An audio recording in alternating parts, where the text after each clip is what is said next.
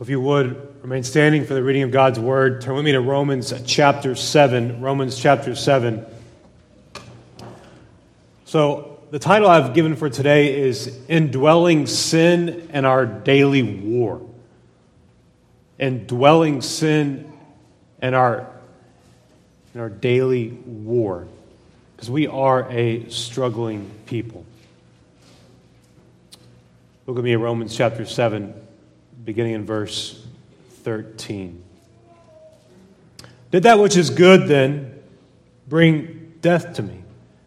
By no means. It was sin producing death in me through what is good, in order that sin might be shown to be sin, and through the commandment might become sinful beyond measure. For we know that the law is spiritual, but I am of the flesh, sold under sin. For I do not understand my own actions. For I do not do what I want, but I do the very thing I hate. Now if I do what I do not want, I agree with the law that it is good. So now it's no longer I who do it, but sin that dwells within me. For I know that nothing good dwells in me, that is in my flesh. For I have a desire to do what is right, but not the ability to carry it out. For I do not do the good I want, but the evil I do not want is what I keep on doing. Now if I do what I do not want, it is no longer I who do it, but sin that dwells within me. So I find it to be a law that when I want to do right, evil lies close at hand. For I delight in the law of God in my inner being, but I see in my members another law waging war against the law of my mind and making me captive to the law of sin that dwells in my members. Wretched man that I am! Who will deliver me from this body of death? Thanks be to God through Jesus Christ our Lord. So that I myself serve the law of God with my mind, but with my flesh I serve the law of sin. God's word is so good. Please be seated. So, as a reminder, Paul has written this letter to those in Rome, to a people that he has never had the privilege of grasping their hands and saying hello. And his letter is primarily concerned about setting forth the righteousness of God in the gospel. Paul's discussed that individuals are justified by grace alone, through faith alone, in Christ alone. And now when we get to Romans chapter 7, he is discussing sanctification. That when one is legally declared righteous by God, that person is never left alone by God. Now, if you're a child of God, this is where you say amen. God doesn't just save you. He saves you and He walks with you. He works in you. He does His perfect will in and through you for His name and for His glory.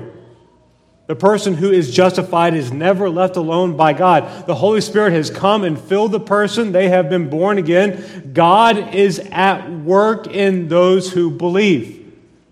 So if you believe this morning, God's at work in you. God is actively purifying you. God is setting you more apart from this world, more apart from sin, and more obedient to His revealed will. To put it simple, justification is God declaring you righteous, while sanctification is a process of the Spirit of God making you more and more righteous, more conformed into the image of God. John MacArthur put it this way: the progressive disconnect in the life of the believer from sin toward righteousness. So it's the picture that God is behind you. And God is pushing you. And in the rearview mirror is sins that you used to cherish. And where He's pushing you toward is more of Himself. It's more righteousness. We have died to sin.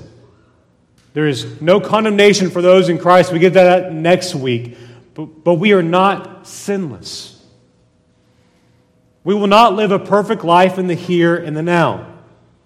It will not happen, but as God's children, we don't use that as an excuse to sin. By no means. We do not do that. We are to image the Lord. We are to reflect Him for His glory in this life. So I want to do a quick review of Paul's most recent questions and answers because he gets to another one today. Look at Romans chapter 6, verse 1. Paul said, are we to continue to sin that grace may abound? By no means. In other words, God forbid, may it never be that way. May we not live that way. So are we to sin so that grace may abound? And then he answers by saying, how can we who died to sin still live in it? Romans 6, verse 15. Are we to sin because we're not under law but under grace? By no means. You are slaves of righteousness.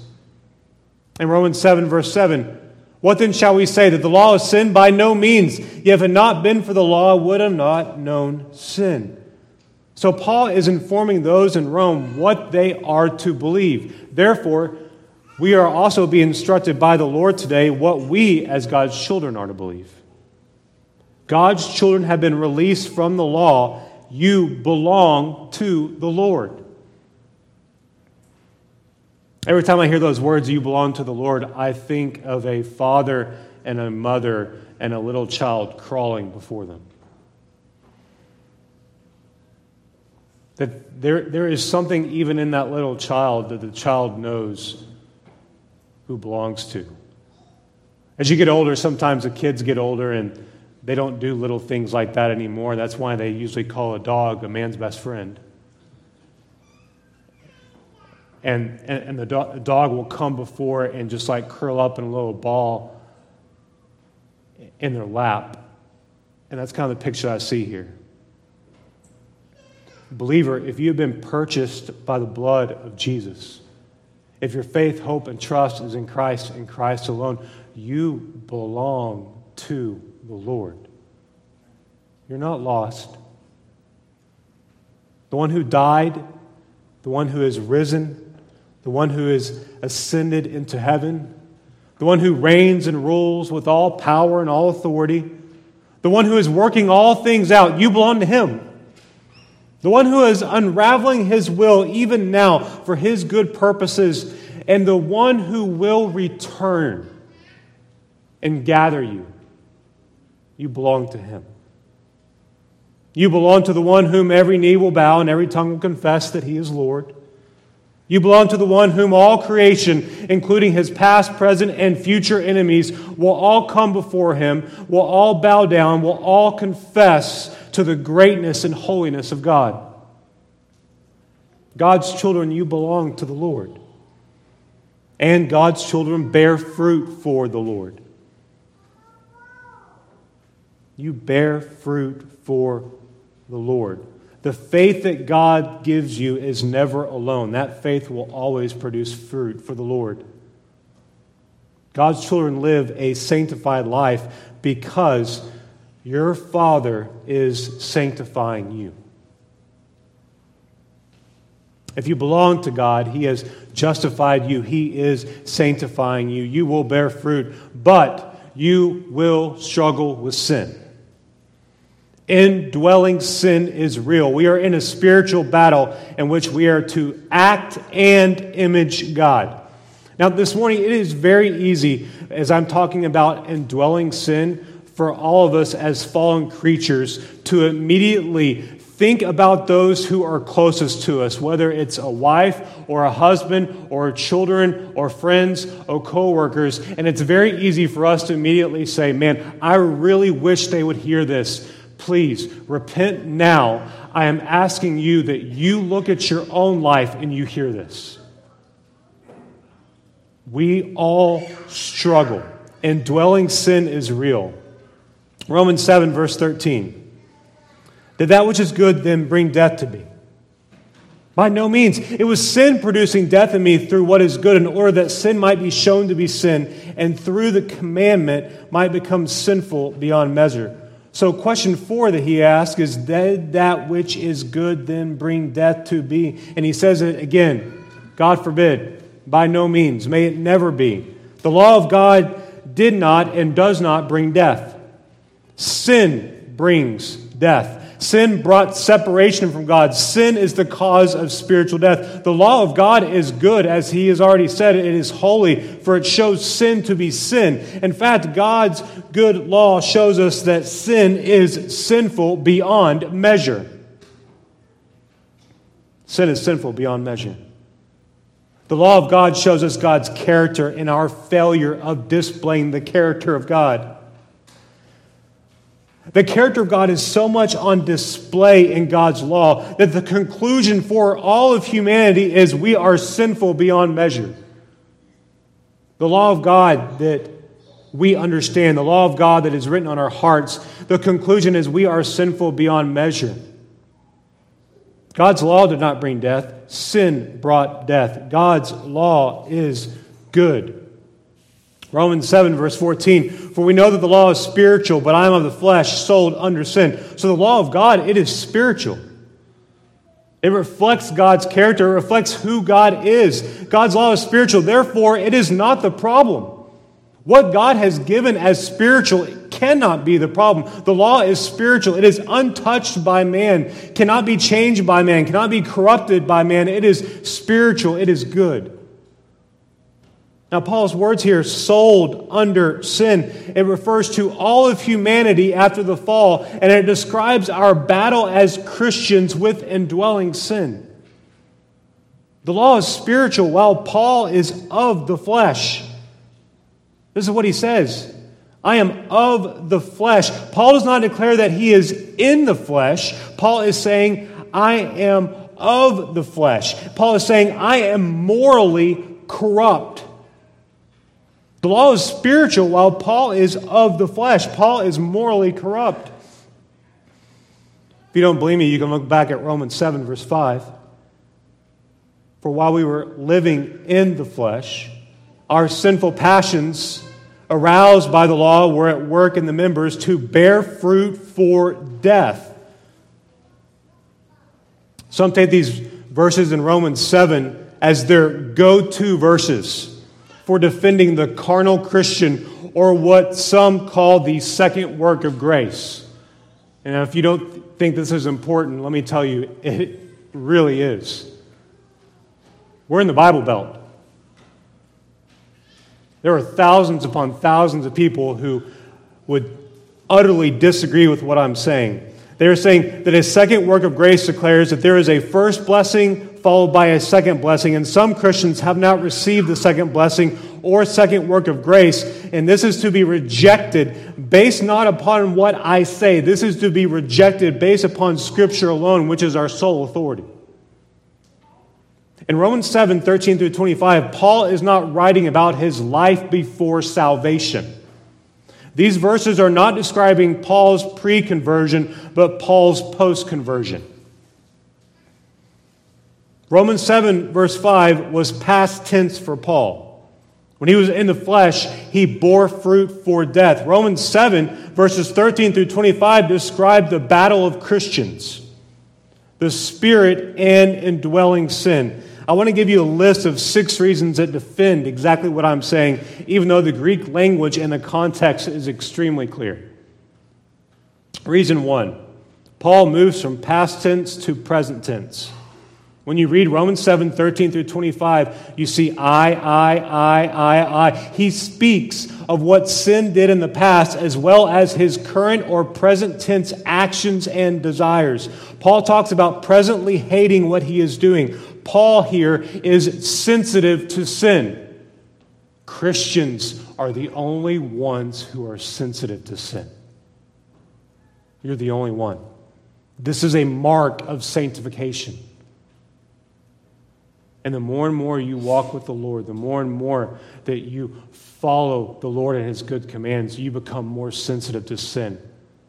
As Owen phrased it, you hate sin. You hate it. It's a mark of sanctification. Reason 2, Paul describes a saved man who struggles.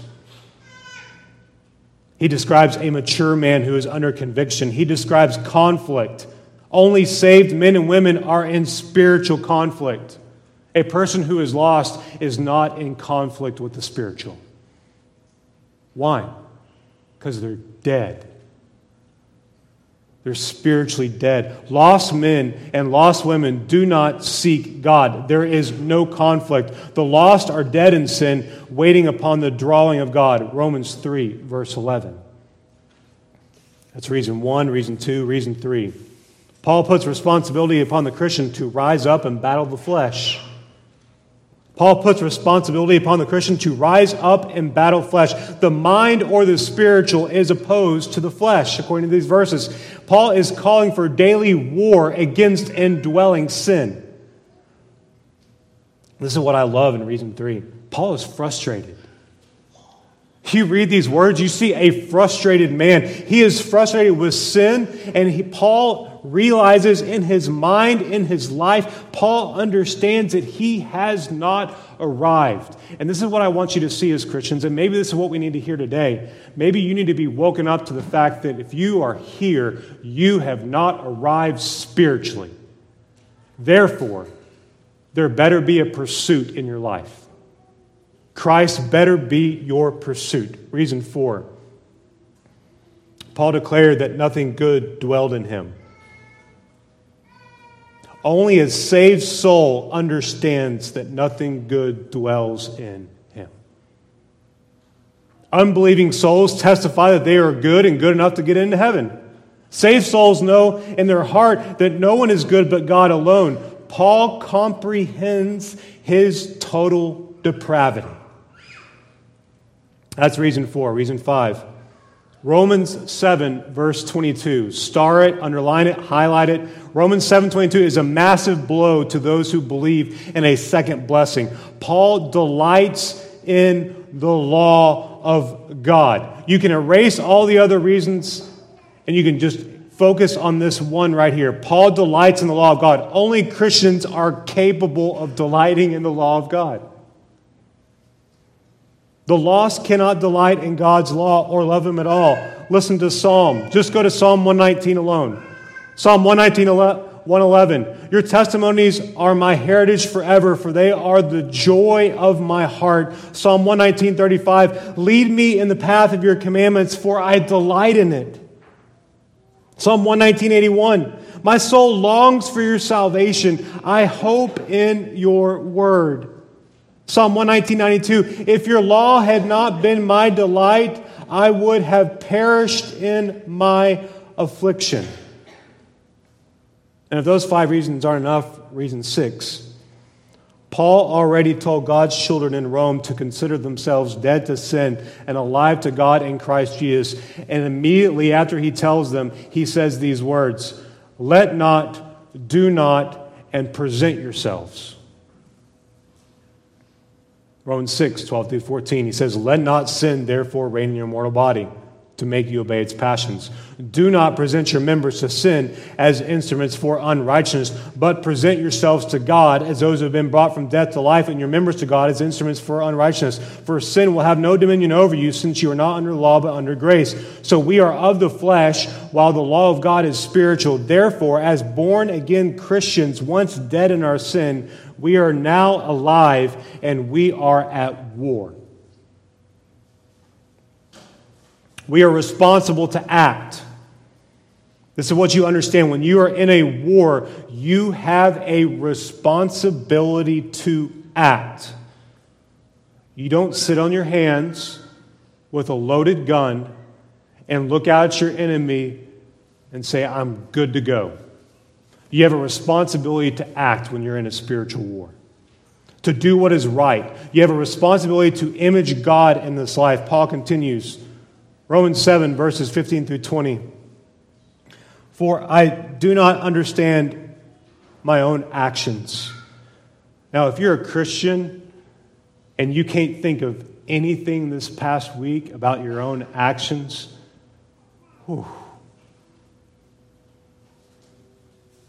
you might be way too consumed with the things of this world. I mean, just think about that for a second. Paul, who's saying this? Who is Paul? The apostle, God's chosen instrument to carry the gospel to the Gentiles, the man who was saved on the Damascus Road, the man that spent his life travel by travel, persecution after persecution after persecution. And Paul is saying, I don't understand my own actions. For I do not do what I want, but I do the very thing that I hate. Now, if I do what I do not want, I agree with the law that it is good. So now it is no longer I who do it, but sin that dwells within me. 1 For I know that nothing good dwells in me, that is, in my flesh. I have the desire to do what is right, but not the ability to carry it out. You see Paul's dependence upon? Is Paul dependent upon himself? Is Paul dependent upon, I'm going to put on these boots and tie up my bootstraps and snap them tight? It's going to be me. No. He's saying, I'm not dependent upon my own strength. I'm not dependent upon my own power.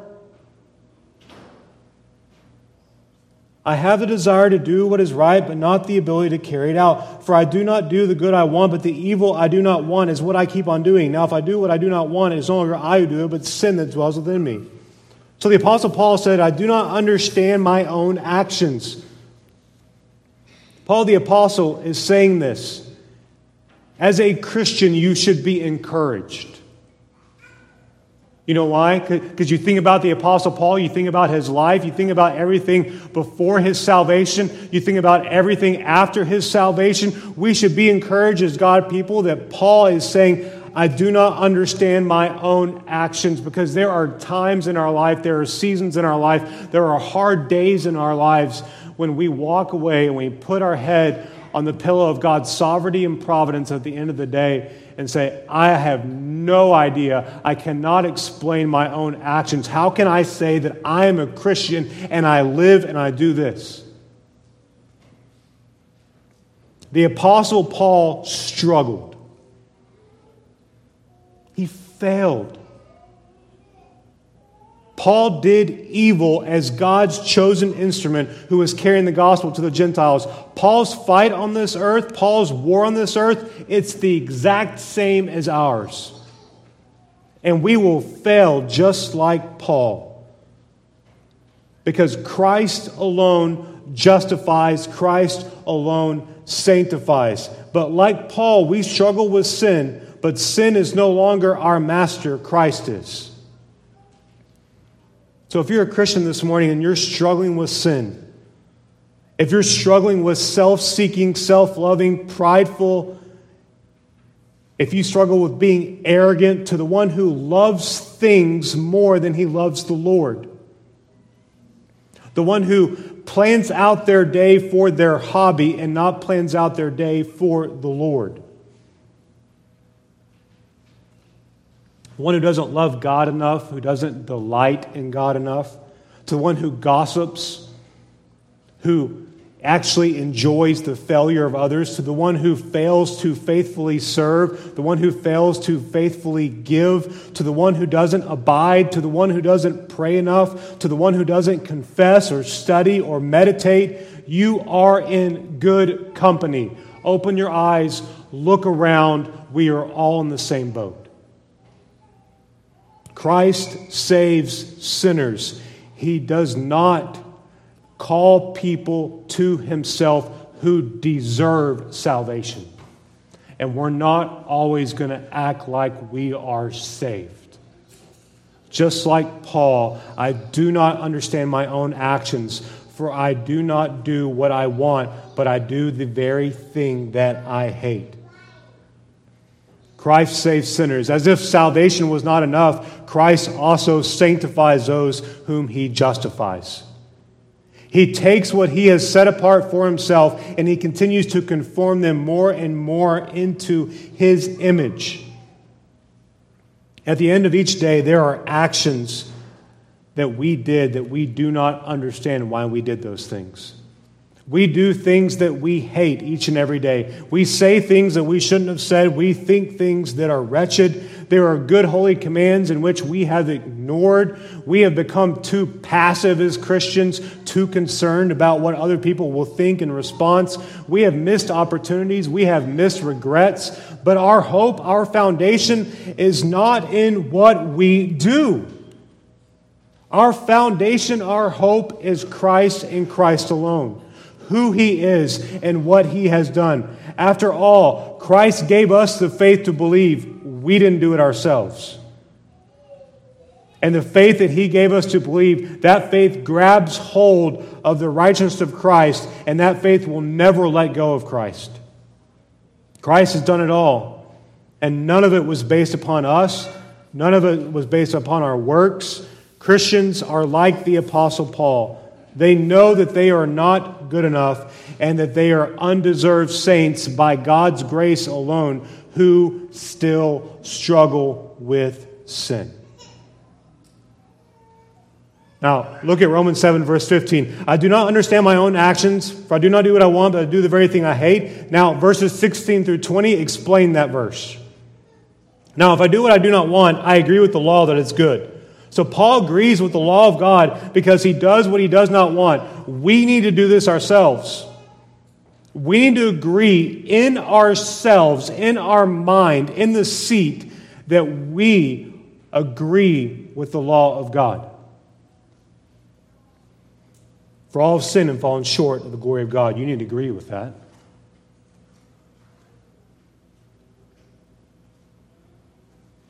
Because if you hold to a second blessing, you actually believe that you can go weeks, months, maybe even seasons without a single sin. No, you can't. There is never a single second, a millisecond, in which you have loved the Lord your God with all your heart, with all your soul, with all your mind, and with all your strength. Never. We were doing baptism class this morning, and Blake said something about sin is like, we can't go a whole day without sinning. And my son piped up, he is very, very literal on everything. Blake, what if we sleep all day? What if I sleep all day? Are you saying that I don't sin? And then Blake responded in the wise moment and said, that would be a great question for your dad when you get home.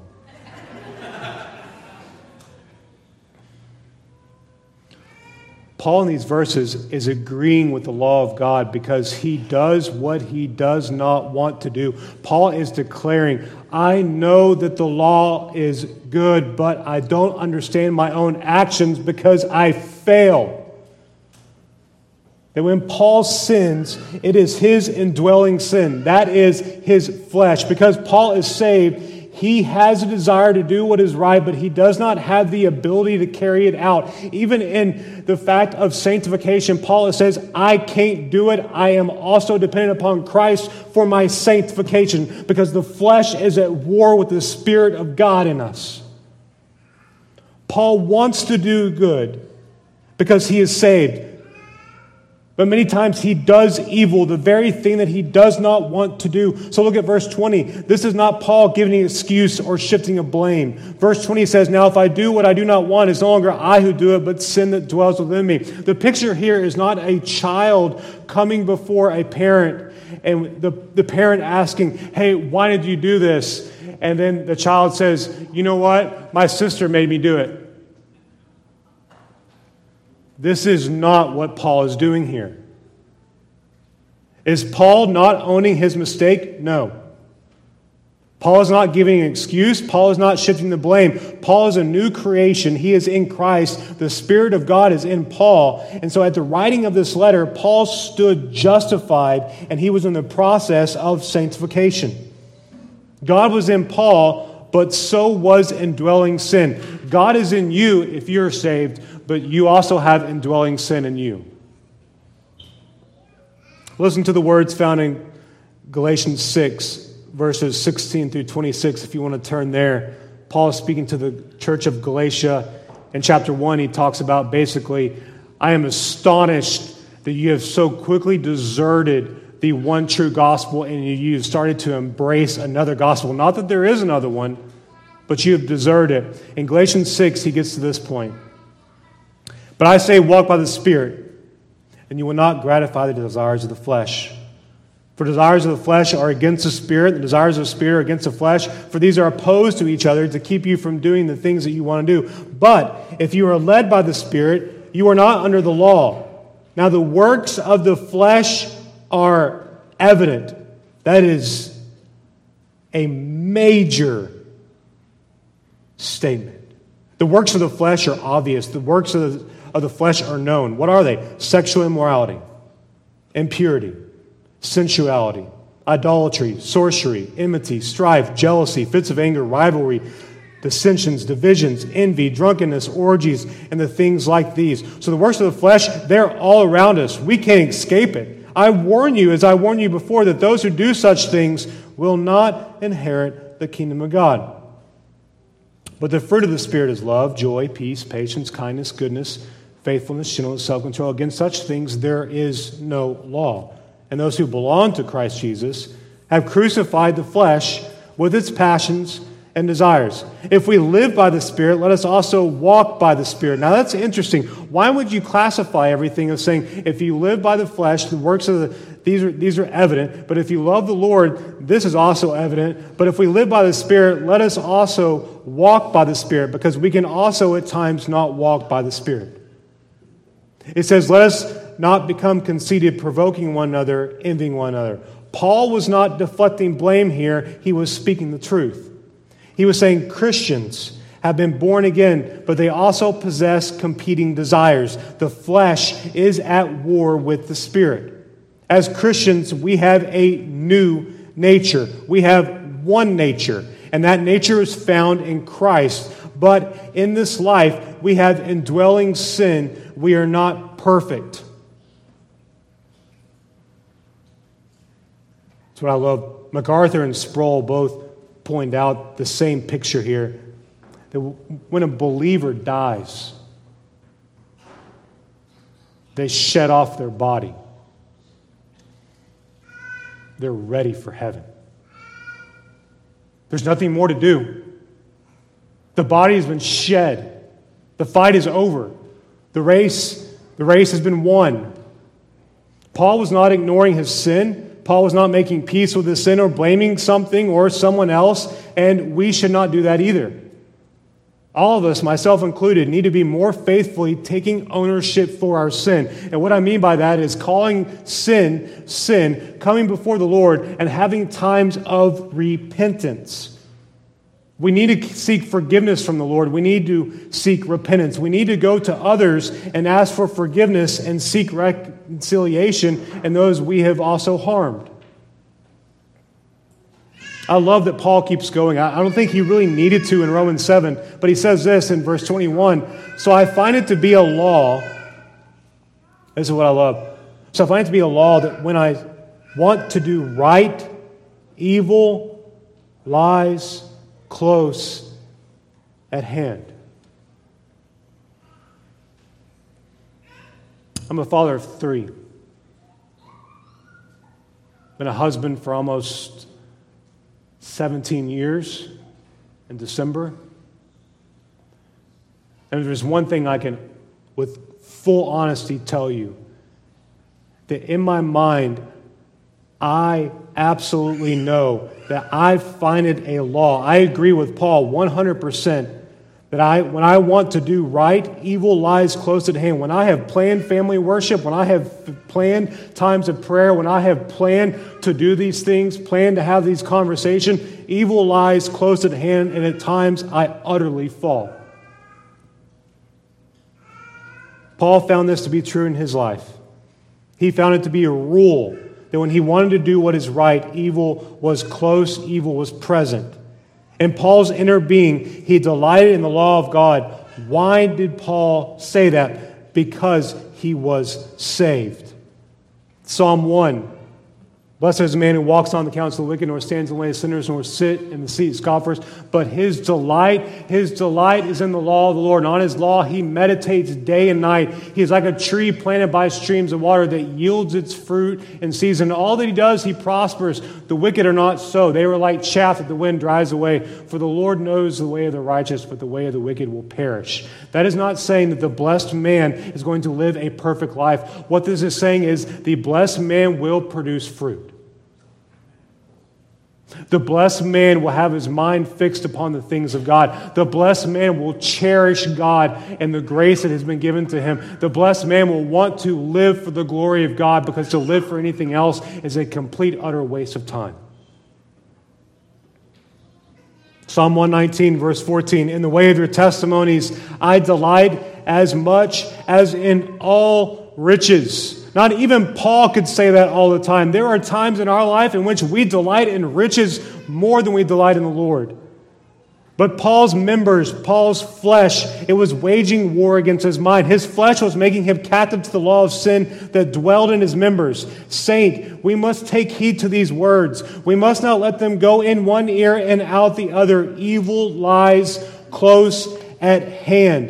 It is not enough to have good intentions of saying, I'm going to do things. It's not enough to memorize something and to say, I had that memorized. You do not want to look back upon your life and say, I wish I would have just obeyed. You need to know that you're going to fail, but I'm encouraging you to get back up and to keep going looking to Jesus. Paul understood that evil never, ever takes a break. Sin, it never has a sabbatical. It is always around him, and it's dwelling in him. Now, the Bible often presents the Christian sanctified life as a race. Now, I love this. I love to race. I love to run. And I know that some of you in this room, you think the only time that I'm running, that you're going to run, is when someone's chasing you. I get it. But I love the picture that it paints here. 1 Corinthians 9, do you not know that in a race all the runners run, but only one receives a prize? So run that you may obtain it. Every athlete exercises self-control in all things. They do it to receive a perishable wreath. But we're not talking about what is perishable, are we? Like, we're talking about what is imperishable. So he says, I do not run aimlessly. I do not box as one beating the air, but I discipline my body and keep it under control, lest after preaching to others, I myself should be disqualified. Paul himself is even talking about, as I am passing on the gospel, as I am going from town to town, from place to place, ship to ship, all these things, all the persecutions, I even myself have to discipline my body and keep it under control. In this life, we are to spiritually run, exercising self-control in all things. Christians are to be men and women of discipline. That's not legalism, that's fact, that's truth, that's historical. Humility and consistency are two marks of a mature man or woman. If the majority of individuals who went to church would have biblical exercise self-control discipline as they did in the things of this world, the church would look dramatically different. Some of you even have the consistency of washing your car every week because you have a membership. You go every week because you've paid for a membership. Or a gym. You have a gym membership. You said, you know what? I have paid for this. What if Christians stood up and said, you know what? Christ has paid for me, therefore I'm not going to waste a day. Humility and consistency are two marks of a mature man or woman. Hebrews 12 says, since we are surrounded by such a great cloud of witnesses, let us also lay aside every weight and sin which clings so closely. Let us run with endurance a race that is set before us. When you run, you don't want things to get in the way. You can have a long conversation with Isaac about that after service. You don't want to wear baggy PJs to go running in. You just don't want to do it. You don't want to have a huge shirt that's an extra large that you can't just like move around in. You want to run to where things are not getting in your way as you're running. You want to have freedom to move around. Same is true with sin. Lay aside every weight and sin which clings closely. James says this, blessed is the man who remains steadfast under trial. When he has stood the test, he will receive the crown of life which God has promised to those who love him. Let no one say when he is tempted, I am being tempted by God. For God cannot be tempted with evil, and he himself tempts no one. But each person is tempted when he is lured and enticed by his own desire. Then desire, when it is conceived, gives birth to sin, and sin, when it is fully grown, brings forth death. So sin that easily entangles and clings so closely is to be ripped off and laid aside. So here's a question. Are you doing that? Because this sanctified life is about looking at the one who justified us, King Jesus. I don't know how we can look at the justified King Jesus and not lay aside sin. He says we are to consider him in our struggle against sin, knowing that he tempts no one, and the crown of life is coming. John Owen said this, sin is not subdued when it is oppressed. Sin is not subdued when it is treated with indifference. Sin is not subdued when it is exchanged for what is perceived as a lesser sin. Sin is only subdued when the conscience is silent and stops accusing. So we are really only putting sin to death by the power of the Holy Spirit when our conscience is silent concerning that matter. Romans 7, wretched man that I am, who will deliver me from this body of death? Thanks be to God through Jesus Christ our Lord. So Paul talks about this battle, and he flows and he wraps up chapter 7 before he gets to chapter 8. I'm excited about chapter 8, but I love the conclusion of chapter 7. He says, wretched man that I am. What is my answer? It's Christ.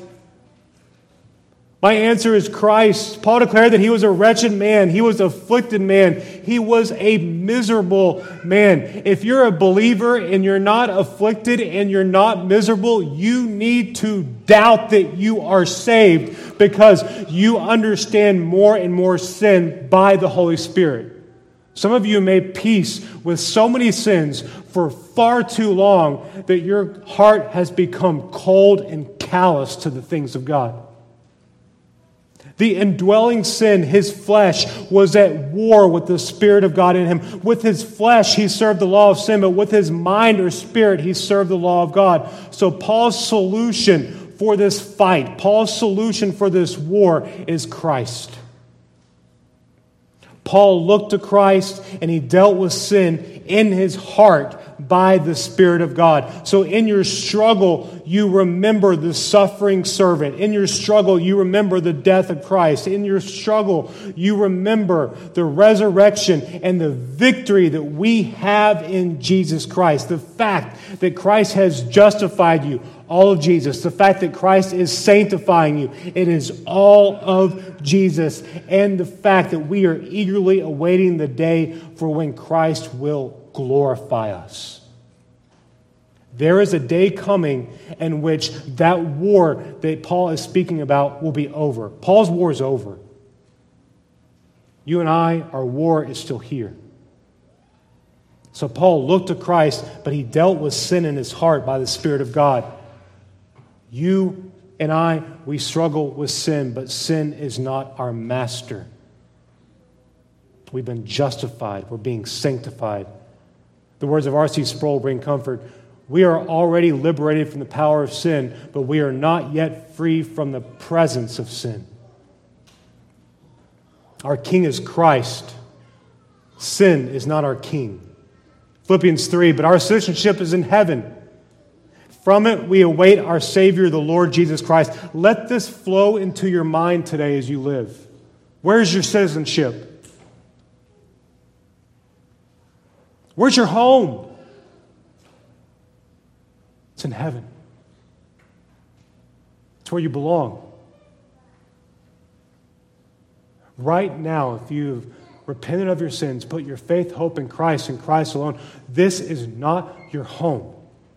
Your home is heaven. So here's my challenge.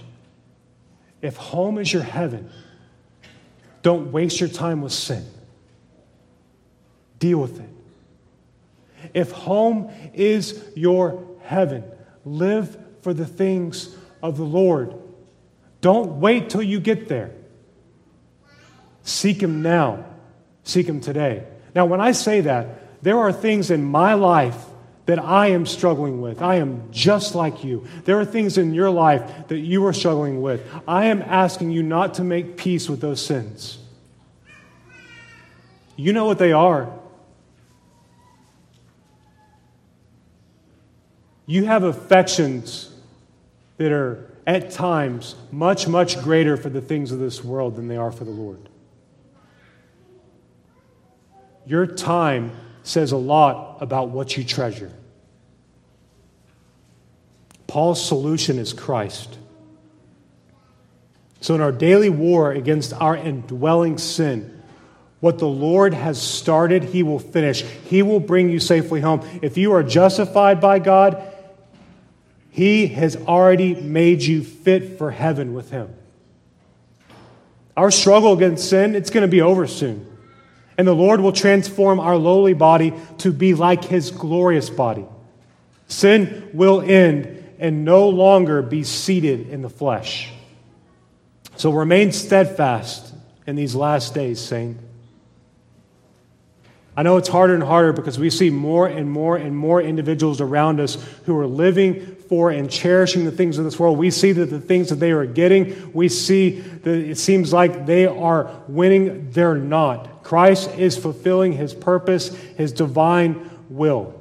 He has given them over to their sin. We are to remain steadfast in these last days. We are to go to Christ in confession and repentance. Just don't confess your sins before the Lord. Actually have a plan of turning from them. Put to death the deeds of the body by the Spirit of God and live. Remain mindful of all that Christ has done and will do. Keep your eyes on Christ. Keep your eyes on the promises of God.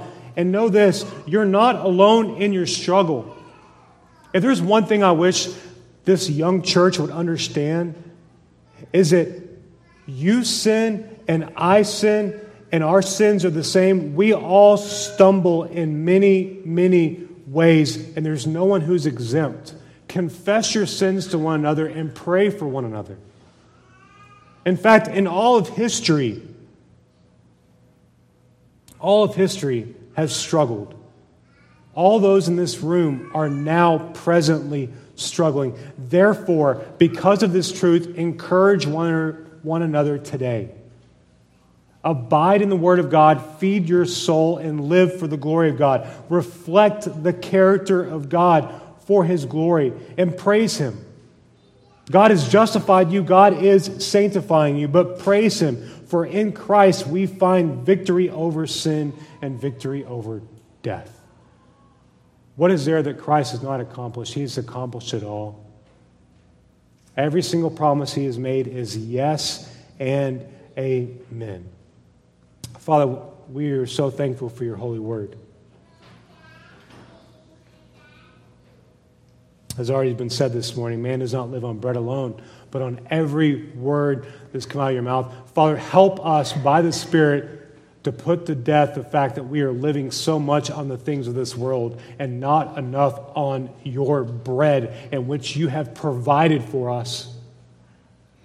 Your word is good. May we delight in it. May we cherish it, Father. May it be what our mind is going to and thinking about. May we hide it in our hearts so that we may not sin against you. Father, we say that we love you, but so much of our life is just really loving ourselves. God, forgive us. Help us to know what it's like to be fully dependent upon you, fully trusting you, Father, that we rise up and we go to war with the things of the flesh, knowing that there is indwelling sin, that this war, this battle is real, and you have called us to be active and to get to work for your name and for your glory. Father, we have been passive, and we know there's forgiveness in Christ. Father, we know that when we want to do good, evil lies close at hand. And we thank you for our Savior. We thank you for what Christ has accomplished. We thank you that every promise is yes and amen, Lord. But give us the strength, give us the wisdom, give us the pursuit to make you truly our life. Help us to stop playing games with ourselves. To stop thinking that we have arrived. We haven't arrived. You haven't come back. We have not arrived. There are people from every tribe, tongue, and language and people in which you're going to save. You are still redeeming souls. We have not arrived. Help us to pursue you with all that we are, to run a race, to win the prize, to run in such a way in which we know we're giving all of our heart and mind and strength and soul for you.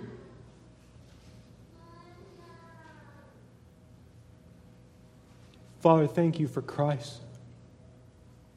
For forgiveness.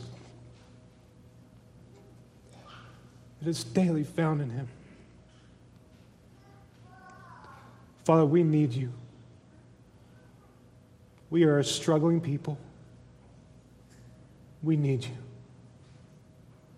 It's in Christ's name we pray. Amen.